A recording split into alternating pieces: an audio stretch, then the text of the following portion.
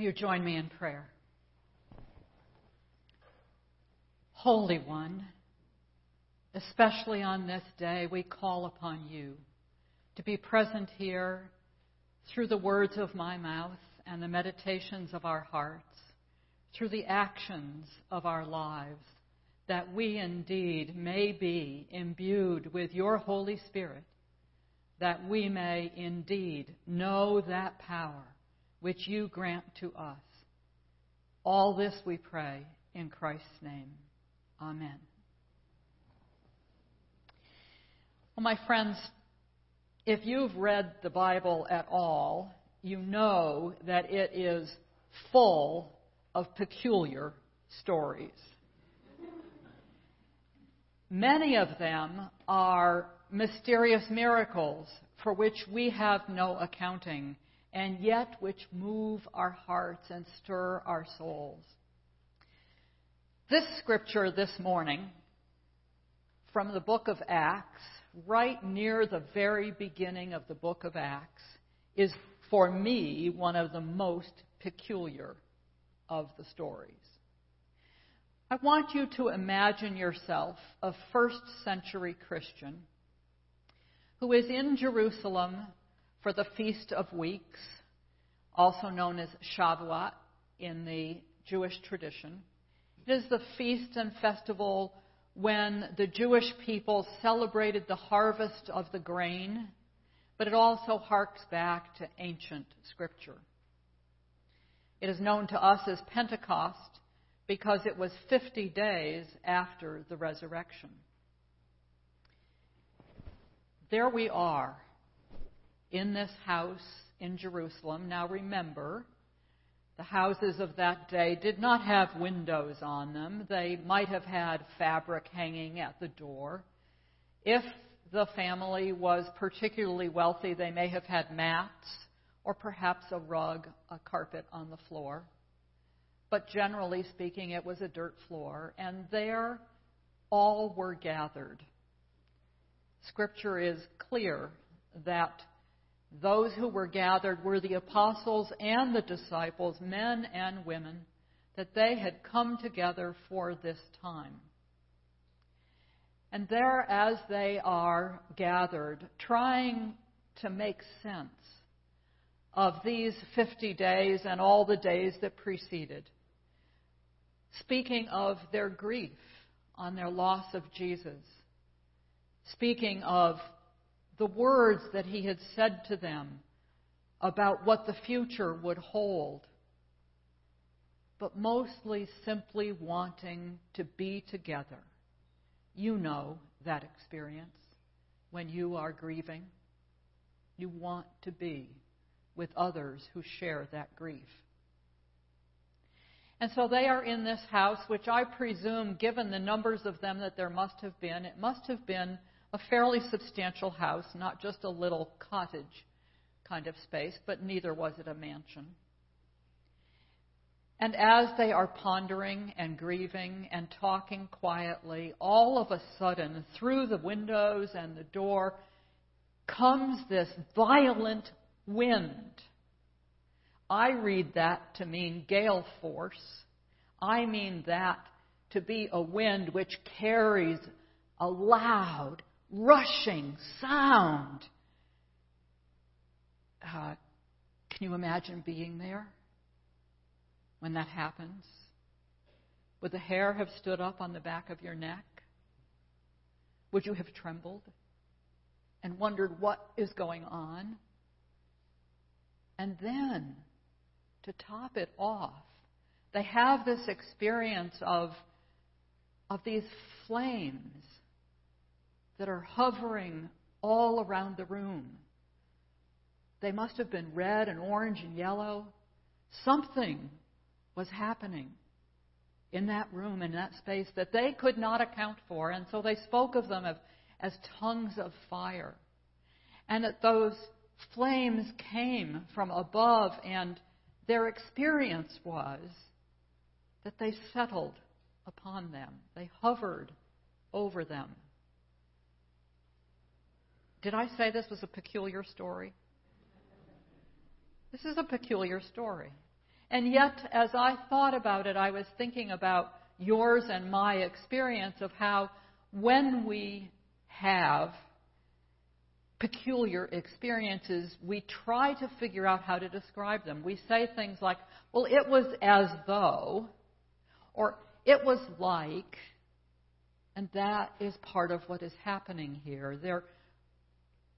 The description is one that speaks of the power and force of the wind and of the descent of this warmth, this heat that inhabited them. So what happens next? These people speak Aramaic and Hebrew. Those are their natural languages that they've grown up with. And all of a sudden, they begin to speak in languages that they don't know. Peculiar? I think so. And they're speaking in the languages of all those people whose names you never want to have to pronounce when you're reading Scripture. You know the ones I mean? The Parthians and Medes and Cappadocians are the easiest among them. But they're speaking in Greek and Turkish and Arabic and all the languages of this metropolis called Jerusalem. How did they feel? To open their mouths and suddenly discover that they were speaking in a language they didn't even understand.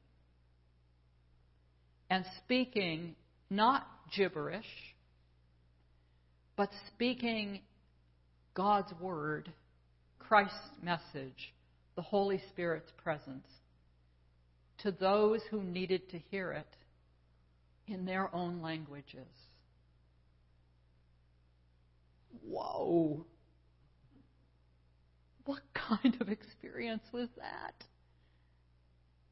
Can you imagine yourself suddenly speaking Bantu,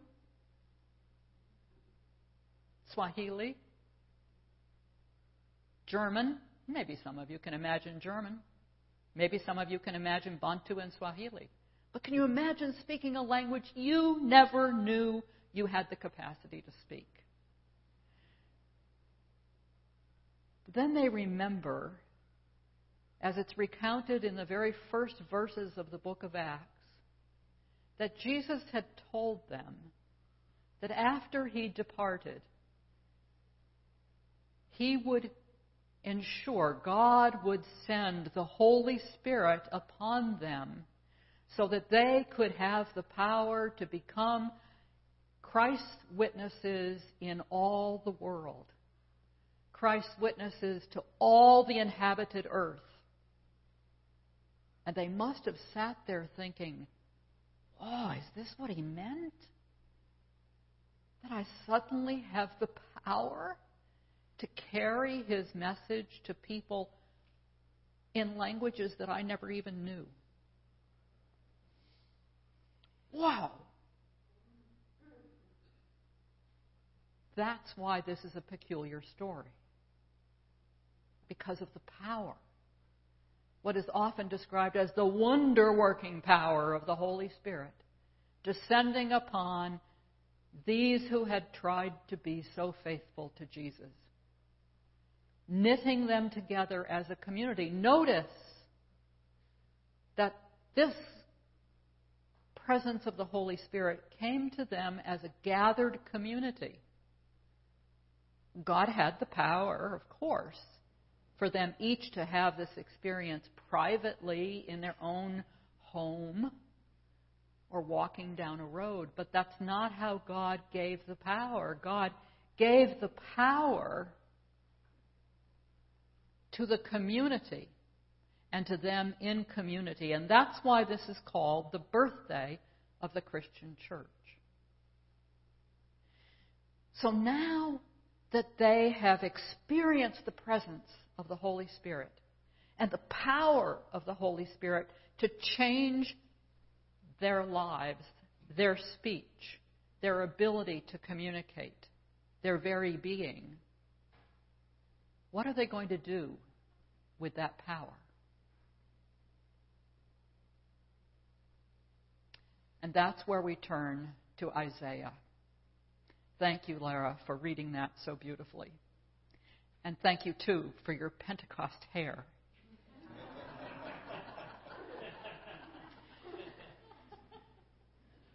So we turn back to Isaiah, one of the most important passages in the entire Hebrew Scriptures, where Isaiah lays out this vision of a new Jerusalem, of a new community, of a new urban setting, a new life for all people.